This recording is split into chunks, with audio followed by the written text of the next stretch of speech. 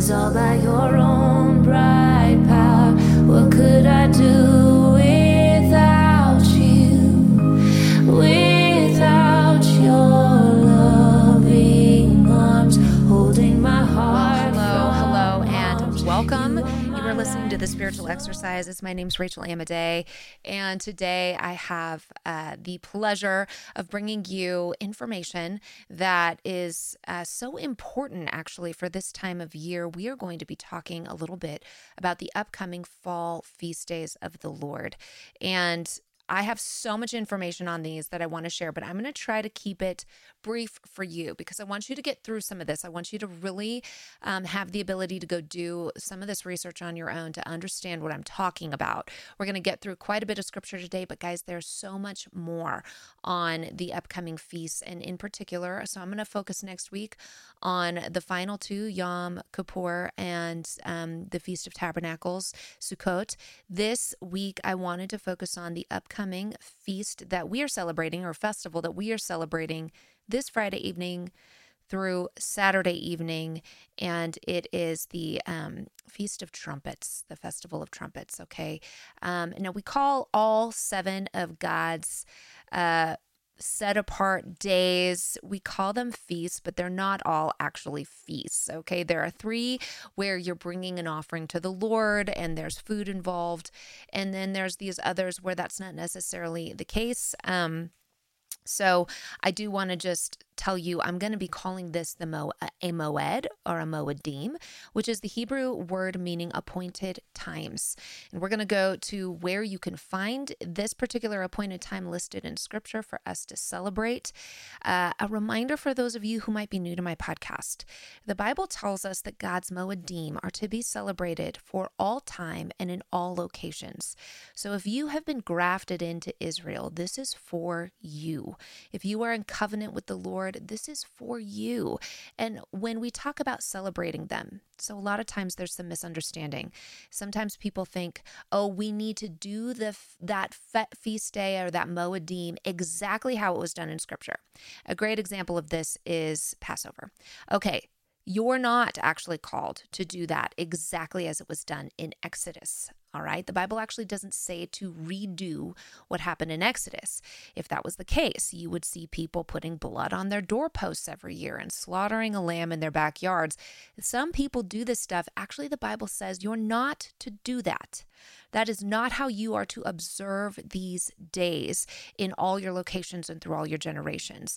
What we're really supposed to do is memorialize these days. We're supposed to keep them in our memory, and we're supposed to observe them and remember what happened on these days throughout history and observe them how we're supposed to observe them in all of our locations and all of our generations. And it's going to look different than some of the other days we see in scripture where these things were celebrated or observed. So please, when you go to Leviticus 23, when you go to Exodus and read about the Moedim of the Lord, just know that multiple sections of scripture describe the fact that you are not going to be reenacting. This is not a reenactment. This is a memorialization. Now, we do memorialize God's Moedim and his Sabbath day by resting on the appropriate days when given in scripture, by treating them as Sabbath days when we are asked to. This particular, the Feast of Trumpets, the Festival of Trumpets, it's called Yom Teruah. This is a Sabbath. Now, interestingly, this year, when most of the world, the Jews and most Messianics are observing it this Friday night to Saturday night, that's already a Sabbath day. So this is a special Sabbath. This is an extra feast day on a Sabbath day, okay? So it's already on a day that you should be preparing to rest and preparing to not work. And so this is that much simpler for us this year to make sure that we are observing and memorializing this day properly. Okay, this is an appointed time of the Lord. Now, for those of you who are like, I don't need to do this. This isn't something that's for me, but you call yourself a Christian. I want you to read Leviticus 23, where these things are listed, you will see the language I'm discussing where God says, these are to be celebrated through all your generations in all your locations. You're going to see that language. You're going to understand God actually tried to make it incredibly clear and explicit that you are supposed to observe these days and you're supposed to understand them. And I'm going to show you why. So hang with me. I'm going to show you how important these things are to God's timeline and teaching us about different historical events that happen in Scripture, as well as future events that will be taking place. God wants you to understand these things because it opens up, it unlocks, it reveals something about God's character and his plan.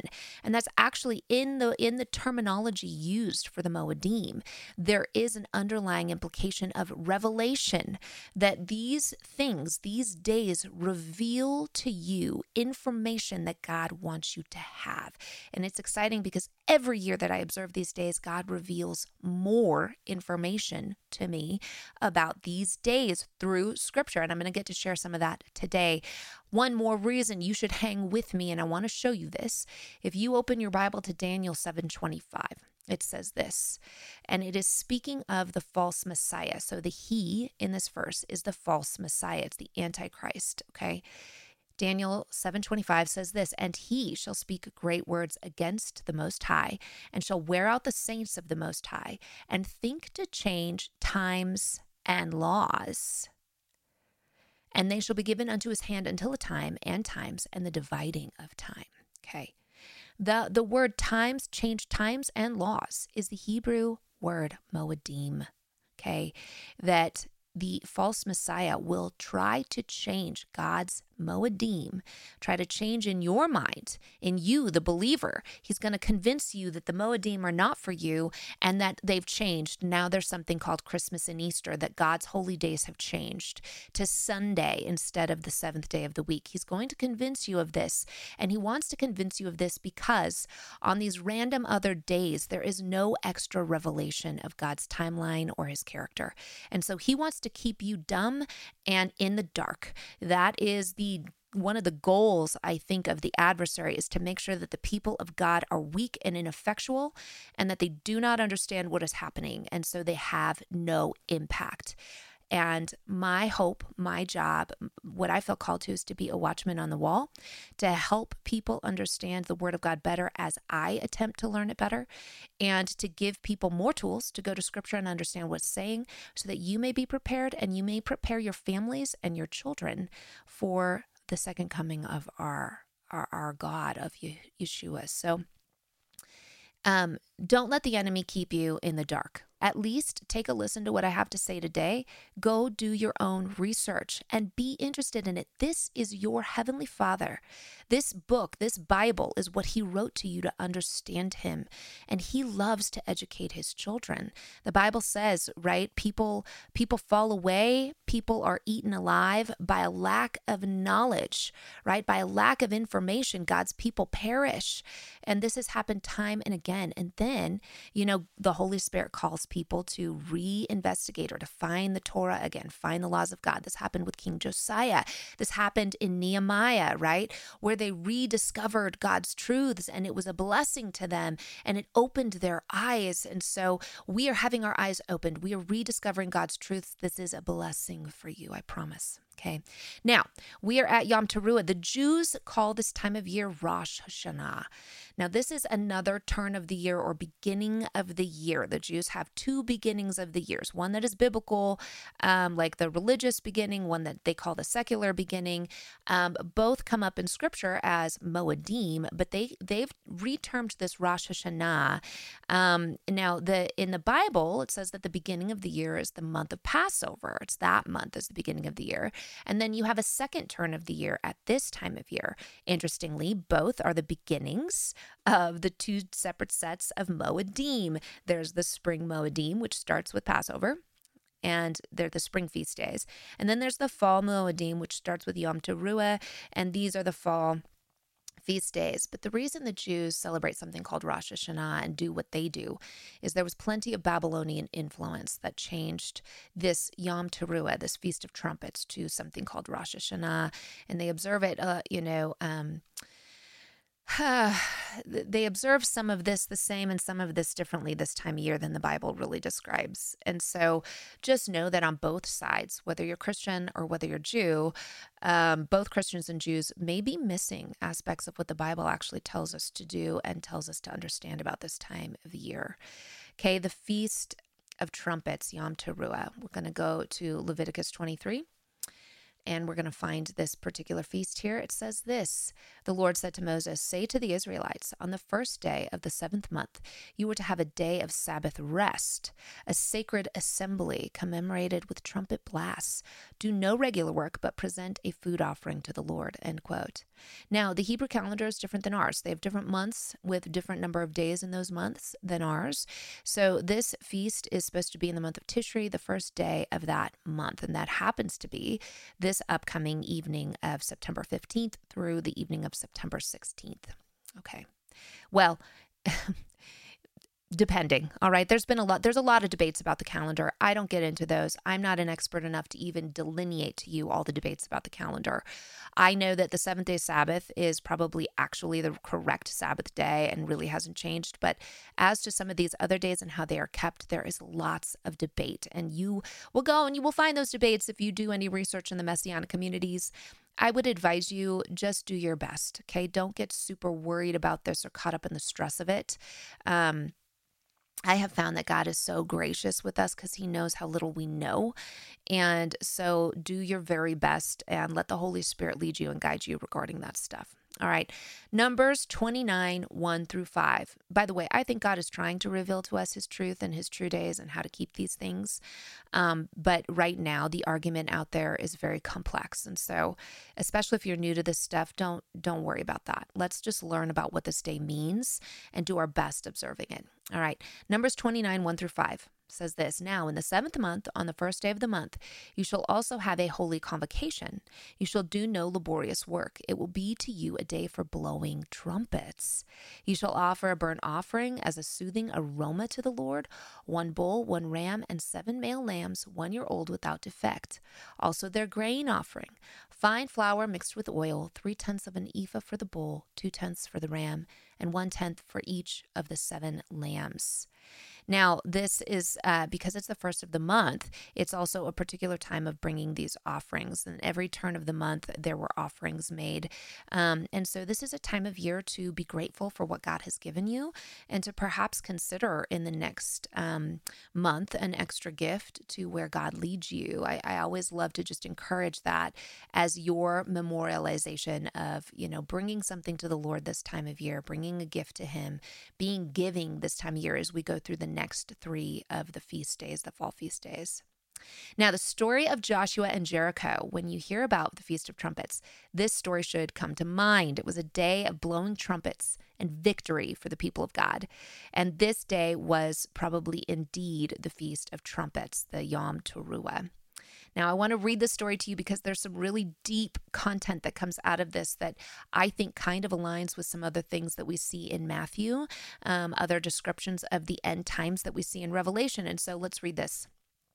Then the Lord said to Joshua, see, by the way, we're in Joshua 6. Then the Lord said to Joshua, see, I have delivered Jericho into your hands, along with its king and its fighting men. March around the city once with all the armed men. Do this for 6 days. Have 7 priests carry trumpets of ram's horns in front of the ark. On the 7th day, march around the city 7 times, with the priests blowing the trumpets. When you hear them sound a long blast on the trumpets, have the whole army give a loud shout. Then the wall of the city will collapse and the army will go up, everyone straight in. Now I'm going to point out a couple things to you. We have the number 7 happening here. It's on the 7th day that they're going to finally march around the city and blow the trumpets. They're going to make a sound on the 7th day.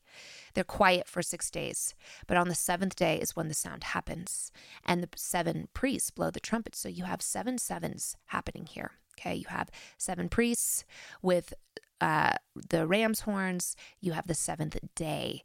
Okay, I tend to think of the Feast of Weeks, which is a spring feast. It's what leads up to what we call the day of Pentecost, the receiving of the Holy Spirit, the fourth of the feast days. And it is the center of these feast days. There's 3 to the left of it, right? Or 3 to one side of it and 3 to the other side. It's like the middle of the menorah. If you think of a 7-candle menorah, it's the 7 sevens. It's the point of all that God is doing. When you receive the Holy Spirit, that is unity with the God, right? It's a reintroduction for you to understand who you were destined to be before the fall, the person you're supposed to be in Yeshua. You were supposed to have his words written on you. You were supposed to be unified with him, and the Spirit of God is supposed to give you that power over death and sin, the ability to live righteously in his name.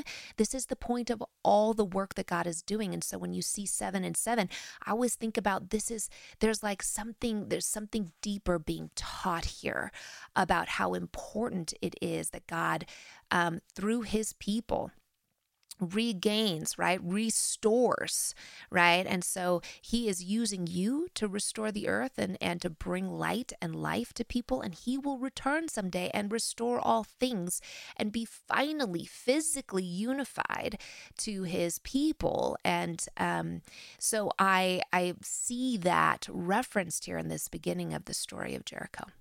Let's keep going, verse 6. So Joshua, son of Nun, called the priests and said to them, take up the covenant of the Lord, the ark of the covenant of the Lord, and have 7 priests carry trumpets in front of it. And he ordered the army, advance, march around the city with an armed guard going ahead of the ark of the Lord. When Joshua had spoken to the people, the 7 priests carrying the 7 trumpets before the Lord went forward, blowing their trumpets, and the ark of the Lord's covenant followed them. Ooh. What's coming here? So we have the trumpets being blown. We have the laws of God, his Spirit, and his power coming behind the trumpets. Okay. Verse 9, the armed guard marched ahead of the priests who blew the trumpets, and the rear guard followed the ark. All this time, the trumpets were sounding, but Joshua had commanded the army, do not give a war cry. Do not raise your voices. Do not say a word until the day I tell you to shout. Then shout. So he had the ark of the Lord carried around the city, circling it once. Then the army returned to camp and spent the night there.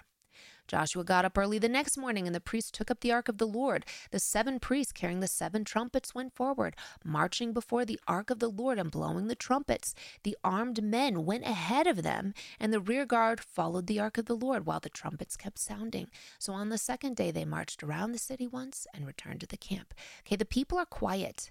These are just the trumpets and the marching, right? This happened for 6 days.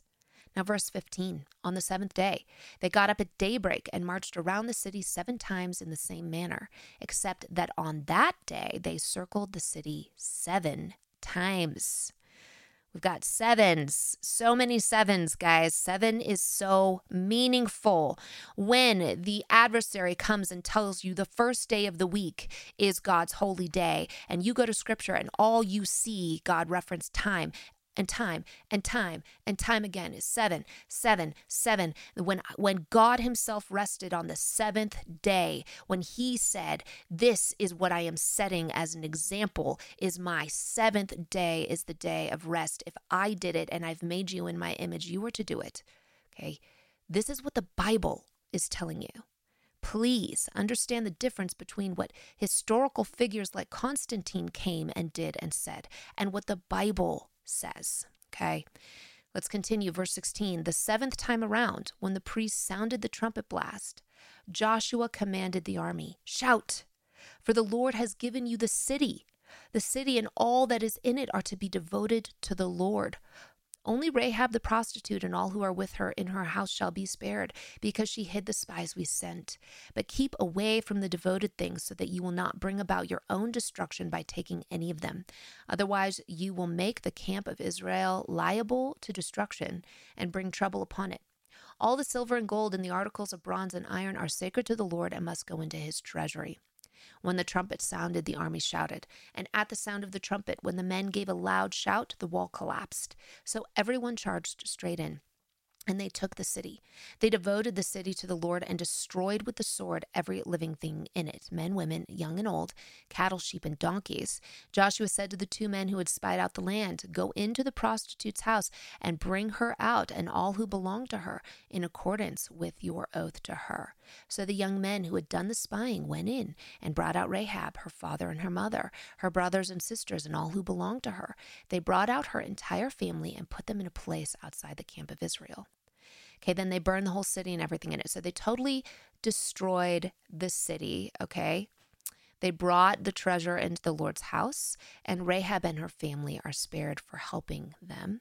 In verse 26, at that time Joshua pronounced this solemn oath: "Cursed before the Lord is the one who undertakes to rebuild this city, Jericho. At the cost of his firstborn son, he will lay its foundations. At the cost of his youngest, he will set up its gates." So the Lord was with Joshua, and his fame spread throughout the land. Okay, there is so much in this story, guys. I'm only going to get a couple of these things. Just a reminder to you, there are 7 feast days of the Lord. There are 7 days in the week, the 7th day being the Sabbath day. I'm reiterating, 7 is meaningful, okay? All right. So in Matthew 25, if you want to go read, especially the end of it, when Yeshua returns, there is this judgment that happens of the nations. And there are 2 sets. There's sheep and goats, and then there's the least of these, who are called his brothers and sisters. Okay. In that story. Now, the sheep, Yeshua says to them, he says, "Come be with me, for you saw me, you clothed me, you helped me."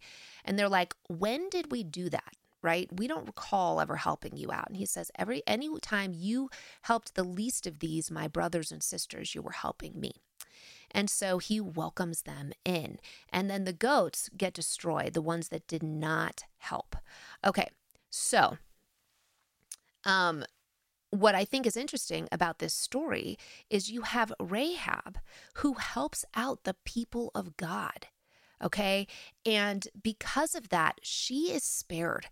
She's spared in the great judgment. So when we get into later what the Feast of Trumpets is looking forward to, Yeshua's return, you're going to understand that after that return, there's a judgment. There's a moment where the nations are judged, and those who helped God's people are saved, and they get to live, right? They get to be part of what God is setting up in the kingdom. And those, who didn't are judged, and they're cast out, right? They have a different location that they end up living in or being in. I don't know exactly how all that works out. Really, I think a lot of claims are made about that particular first judgment that I'm unsure about, but I do believe there is a first judgment when Christ returns. It's the sheep and the goats. It's called the Bema Seat judgment. And so I think here, when you have Yom Teruah being the day that Yeshua returns, and then you have this judgment, and here in this story, you have a Yom Teruah day where the trumpets are blown and God destroys the wicked, and yet he rescues Rahab, the one who helped his brothers and sisters, the one who helped those of the Lord. I think that's interesting. I think it's also interesting Joshua sends in the 2 men who had spied out the land too. I always think of the 2 houses, the house of Judah and the house of Israel, those of God. They are sent in and they bring her out in accordance with the oath to her. So they're the testimony. They're the ones that saw that she helped them, right? She helped the houses of the Lord. She helped God's people. This is so interesting, isn't it? You have, in my opinion, a little mini play of this thing that Jesus describes that's going to happen in Matthew 25. Really interesting. Now let's go to some other spots in Scripture where we see this Feast of Trumpets discussed. In Ezra 8, 2-6, it says this: "Then Ezra the priest brought the law before the assembly of men, women, and all who could listen with understanding on the first day of the 7th month." So there it is, on the Feast of Trumpets. "He read from it before the square which was in front of the water gate from early morning until midday, in the presence of men and women, those who could understand, and all the people were attentive to the book of the law. Ezra the scribe stood at a wooden podium which they had made for the purpose, and beside him stood Mattaniah, Shema, Ananiah, Uriah, Hilkiah, and Maaseiah on his right hand, and Pedaiah, Mishael, Malchijah, Hashum, Hashbaddanah, Zechariah, and Meshullam on his left hand. Ezra opened the book in the sight of all the people, for he was standing above all the people, and when he opened it, all the people stood up. Then Ezra blessed the Lord, the great God, and all the people answered, Amen, Amen, while lifting up their hands. Then they bowed low and worshiped the Lord with their faces to the ground. So, end quote. So you have this on the Feast of Trumpets, on Yom Teruah, this day where Ezra the prophet opens up the books of the law, and the people want to hear it, and they want to repent, and they want to turn from their wicked ways, and they want to hear what God has to say. They are spending that time the way that we hopefully are going to spend our time in the coming weeks, repenting, turning, evaluating, getting right with God, deciding that we want to be prepared for the day when God, for the day of the Lord, for the day of atonement, for the day of judgment, that we want to be in alignment with the Lord. And so you see this happen in with Ezra. Now let's talk about trumpets and shofars. These are two different things that in Scripture they're commanded to make, and they use on particular days. So in Numbers it says, "Make thee 2 trumpets of silver. Of a whole piece shalt thou make them, that thou mayest use them for the calling of the assembly and for the journeying of the camps." And so the calling of the assembly, they had these silver trumpets that they used to call them. "When the assembly is to be gathered, you shall blow the trumpets in short, sharp tones, but without sounding an alarm. And the sons of Aaron, the priest, shall blow with the trumpets, and they shall be to you for an ordinance forever throughout your generations. And if you go to war in your land against the enemy that oppresses you, then you shall blow an alarm with the trumpets, and you shall be remembered before the Lord your God, and you shall be saved from your enemies. Also, in the day of your gladness, and in your solemn days, and in the beginnings of your months, you shall blow with the trumpets over your burnt offerings and over the sacrifices of your peace offerings, that they may be to you for a memorial before your God. I am the Lord your God." End quote.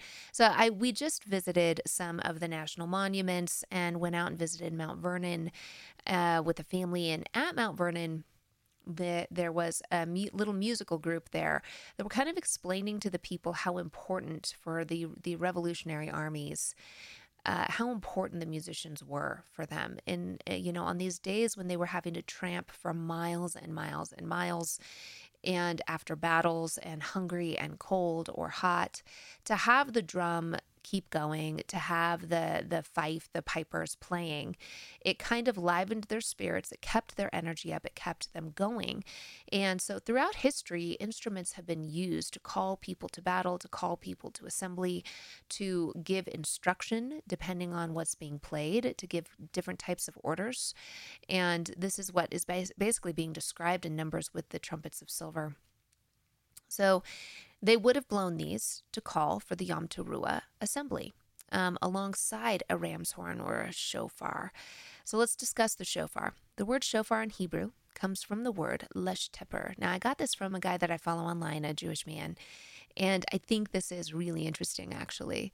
This lesh-teper word is where shofar comes from. This is a word that means to get better, to improve. So the shofar is blown into the narrow part of the ram's horn, and then it expands right out the end in order to produce that sound. So the concept is that as you work, as you start on your journey, especially with the Lord, you will get better and better, and your sound will get louder and louder. I love this understanding as we, I think, really get to start to see the meaning of the Feast of Trumpets come to life, that there is this warning call. And it begins what is called the Days of Awe by both Jews and Christians. It starts that 10-day time frame from Yom Teruah, the blowing, till the Day of Atonement, which is the Day of Judgment. And these 10 days are supposed to be a time where we heed the call and warning of the trumpet blast. We prepare ourselves for judgment. We get better. We improve ourselves. We should be doing that all year long, right? But this is kind of that final warning, that final alarm that gets blown in the heavens when Yeshua returns. You have 10 days to improve, to get better, to understand where you've gone astray. And I love also that 10 days, there's 10 commandments. Those 10 commandments give us that foundation of the two great commands to love God and love others. And so we can evaluate our lives through those commands. We can improve ourselves through understanding what those commands really ask of us, how to love, right? By those 10, we are better able to analyze our sins and get right with the Lord. Let's go to Ezekiel 33. And I'm quoting here. This message came to me from the Lord, Son of man, speak to your nation's children and tell them, if I bring war to a land and the people of that land appoint one of their conscripted men to serve as a sentinel, and if he notices that violence is approaching and sounds an alarm to warn the people, then if anyone who hears the sound of the alarm does not heed the warning, when the sword arrives and destroys him, his shed blood will remain his own responsibility.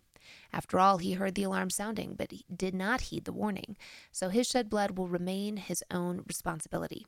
If he had heeded the warning, he would have saved himself. If that sentinel notices that violence is approaching, but does not sound an alarm, then because the nation does not take warning and the sword arrives and destroys their lives because of their guilt, I'll seek retribution for their shed blood from the one who is acting as sentinel. Now, as for you, Son of man, I've established you as a sentinel for the house of Israel. So whenever you hear a message from me, you are to warn the people from me. If I should say to a certain wicked person, you wicked man, you're certainly about to die, but you don't warn him to turn from his wicked behavior, he'll die in his guilt. But I'll seek retribution for his bloodshed from you. However, if you warn the wicked to turn from his behavior, and he does not do so, he will die in his guilt, and you will have saved yourself. Now, Son of man, tell this to the house of Israel. You keep saying our crimes and sins burden us so much that we're rotting away, so how can we keep on living? Tell them, as certainly as I'm alive and living, declares the Lord God, I receive no pleasure in the death of the wicked. Instead, my pleasure is that the wicked repent from their behavior and live. Turn back, all of you, from your wicked behavior. Why do you have to die, you house of Israel? And now, Son of man, say this to your people. The righteousness of the righteous won't save them when they keep on committing crimes against me. The wickedness of the wicked won't keep them from remaining away when they're turning from their wickedness. And no righteous person will keep on living by their righteousness when they sin. If I tell the righteous person that he will certainly live, if he trusts in his own righteousness and commits evil, none of his righteousness will be remembered, and he will die because of the wrong that he commits. If I tell the wicked person that he will certainly die, if he turns from his sin and acts with justice and righteousness, returning what has been placed as collateral for a loan, paying back what he has taken, following the regulations that promote life, and committing no iniquity, he will certainly live and not die. None of the sins that he has committed will be remembered against him. Since he did what is just and right, he will certainly live. End quote. So I wanted to read this to you. First of all, we have watchmen, right? Warning others, sounding an alarm. They're supposed to warn others about wickedness or things that are coming, right? It's our call to warn our brethren when we are out of alignment with God's ways, when they are out of alignment with God's ways. Okay, so this is the call of Yom Teruah, a warning. God is coming. Get right with him. Repent, just like John the Baptist did. Repent. Warn, right? Teach others how to obey. This is the Great Commission. And if you don't, your brothers, and this is regarding your brothers and sisters in Yeshua, okay? The people who call themselves of the covenant. When they're out of alignment, they're in sin, it's our job to help them understand that and to at least say, hey, you should watch out, you should change because God has desired for you to follow him with all your heart if you love him. However, we're not called to go warn those outside of the camp of God about their sin. Because for those folks, our testimony needs to be one of joy, the joy of following Yeshua. It's not about hammering their sin. It's about, love the Lord because the Lord loves you. I mean, what profit are you going to get from telling people to live by God's laws who don't already love Yeshua first? There's no point in that, right? And we consistently do this as Christians, but there isn't a profit in it. Without the heart, the rest of it doesn't matter. This is why I'm a little uncomfortable with aspects of Christian nationalism. I mean, sure, it'd be great if we had Christian tenets as the law of the land, but it would probably bless us. We've done that before, and it has been a blessing, but it's not going to profit us as much as we like to think without people who already love the Lord and desire morality according to God's ways. Without that repentance of the people, first and foremost, there's absolutely no point in trying to tell them to be obedient and do what God wants them to. There really isn't. It's not going to go anywhere. It's unsustainable in a land of wicked people. Paul says this very clearly in 1 Corinthians. He says, "For what have I to do with judging those outside? Is it not those who are inside that you are to judge? God will judge those outside." Right? So your job is to go in to the church, go in among your brethren, and try to instruct in righteousness and godliness, and instructing yourself, right? Going to the Word of God and instructing in righteousness. But for those who are not committed to the Lord, you need to be talking about how amazing it is to be in the house of God, and the joy of that, and the love that we've received, the renewal, what salvation really does. And it's just a different testimony, right? So when I'm speaking here and correcting or encouraging this podcast, this is really for the believer. This is for my brothers and sisters who claim to follow Yeshua. For those who don't, there's a totally different standard and a different judgment by God for those who are not in covenant with him. And of course there is. That makes a lot of sense, right? Because they're not going to receive the blessings God has for his people who are obedient. And nor are they going to have access to the wedding feast in the end, the Feast of Tabernacles. So the blessings are for God's people, but also the correction, guys. And we have to be okay about receiving both. We are going to be corrected by the Lord in our sin, but because of that, we receive the blessings of God. So, great example. I don't go around trying to parent other people's children. I parent my own. Okay, God is parenting his own children, right? He's going to deal with you differently than he's going to deal with the outsider. The Bible describes this multiple times this way. Okay. So the trumpets are a warning and a call to assembly, a call to repentance, and a reminder that the king is coming. That day, that judgment is called the Day of Atonement. This is a day in the future, the great white throne judgment, I believe, is going to happen on this day, this final day, where God judges souls. But we also have, the Bema Seat judgment that happens when Yeshua returns the first time. This is my opinion, by the way, okay? The timing of Yeshua's return and how that all works out with the seventh day and the 1,000-year reign, all of that, there's lots of different opinions. There's premillennial and postmillennial, and there's lots of different ways people think this works out. There's people who think we have a rapture where we go to heaven, and, others of us who think we are lifted up, but we're not going into another place. We are still on the earth, and I don't really want to be dogmatic about this, but this is my understanding right now of this, that, and let's talk about this from Paul's perspective. So Paul discusses a trumpet, a sound, and a call that is the last trumpet where there's a resurrection of the dead. This, in my opinion, is upon Yeshua's return.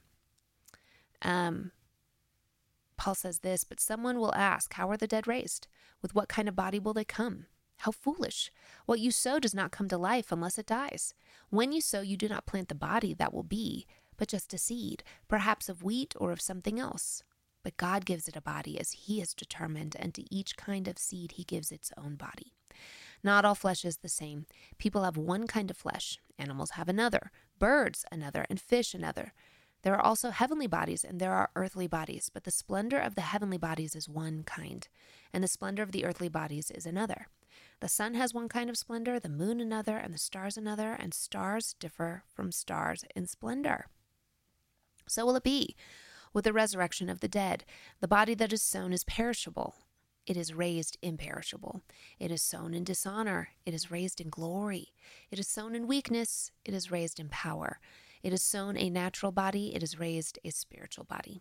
If there's a natural body, there's also a spiritual body. So it is written, the first man, Adam, became a living being. The last Adam, a life-giving spirit. The spiritual did not come first, but the natural, and after that the spiritual. The first man was of the dust of the earth. The second man is of heaven.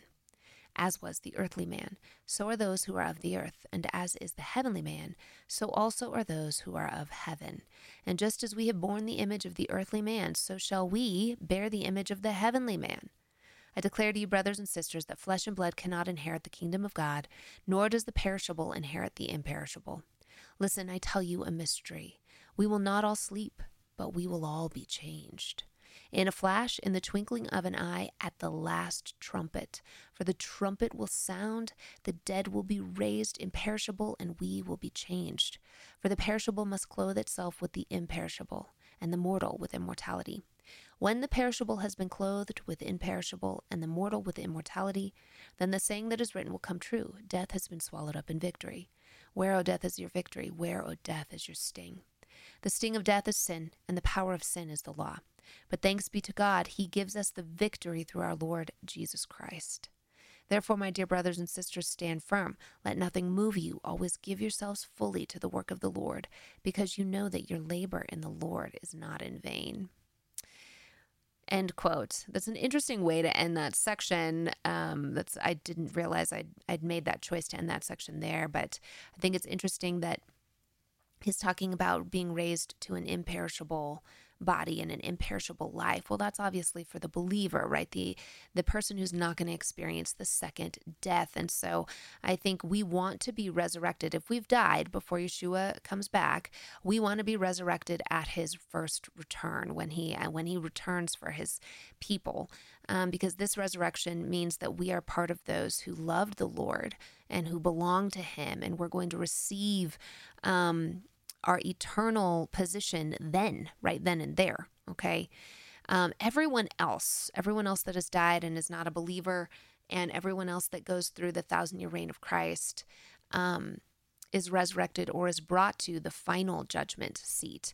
And that is kind of the final position for souls. The final position for each human being is decided there. However, if you have already been resurrected with Christ at this first coming, at this trumpet blast, then you are not going to have any second death worry at that day, that final day of judgment. This is my concept of this at this moment. All right. It might change tomorrow, but when I read scripture, this is kind of what I'm seeing is there's two judgment days, and there's a judgment that happens of the nations when Christ first returns. There is a resurrection of the dead who meet him, as well as his people that have made it through the end times on the earth. And he is going to have a bride that he reigns with for 1,000 years on the earth. He's going to have a group of people that go into the wedding feast with him. And then remember, it's prophesied that in the end times, everyone will go to Jerusalem to celebrate the wedding feast of the Lord every year. And those that don't receive no rain on their land. That's in Zechariah. So we know that celebrating these feast days is even prophesied to be happening in the very end and in the times when Yeshua is reigning on the earth. And so we should be memorializing and understanding them now so we can be ready for what Yeshua is going to do. And we want to be resurrected for that moment. And so this is why Paul encourages them. He says, therefore, my dear brothers and sisters, stand firm. Let nothing move you. Always give yourself fully to the work of the Lord, because you know that your labor in the Lord is not in vain. Listen, give yourself fully to obedience to the Lord and to doing his will, his desires, because that is going to be taken into account, right? There's going to be days of judgment when these things are taken into account, and they become incredibly meaningful. All right, there is so much more we could go into with Yom Teruah, so much more. And I have done studies on this in the past for you. I believe I did one last year, and I've sent you to other resources and sources where you can learn. But I hope that this has given you that much more information this year, has encouraged you in your faith and your walk. And again, let me encourage you, please go and read Leviticus 23, read in Numbers where these things are mentioned, understand what they mean, what you're supposed to do with them, and maybe start preparing also for Sukkot, the great wedding feast of the Lord that is coming after Yom Kippur. So we've got a couple weeks here of wonderful celebration and wonderful remembrance, wonderful memorialization. I will next week be going over Yom Kippur and Sukkot. At least I'm going to try to prepare and do my best to get you even more information this year about those ones. But, with Sukkot, you might want to consider joining a congregation that is doing some camping or outside during that week. or building your own little outdoor area where you have people over, you have people for dinner and friends, and you eat outside and you talk about the Lord, you talk about the Bible, you enjoy the fruits of your labor, you thank God for how he has cared for you and taken care of you, and you look forward to hopefully being the bride at the wedding feast in the future with Yeshua. This is wonderful stuff. This is the stuff, right, to be grateful for and excited about. So let's celebrate these with the fullness of our hearts this year. If you have any questions, concerns, needs, ideas, thoughts, or prayer requests, please feel free to send me an email, contact me. Many blessings. Till next time.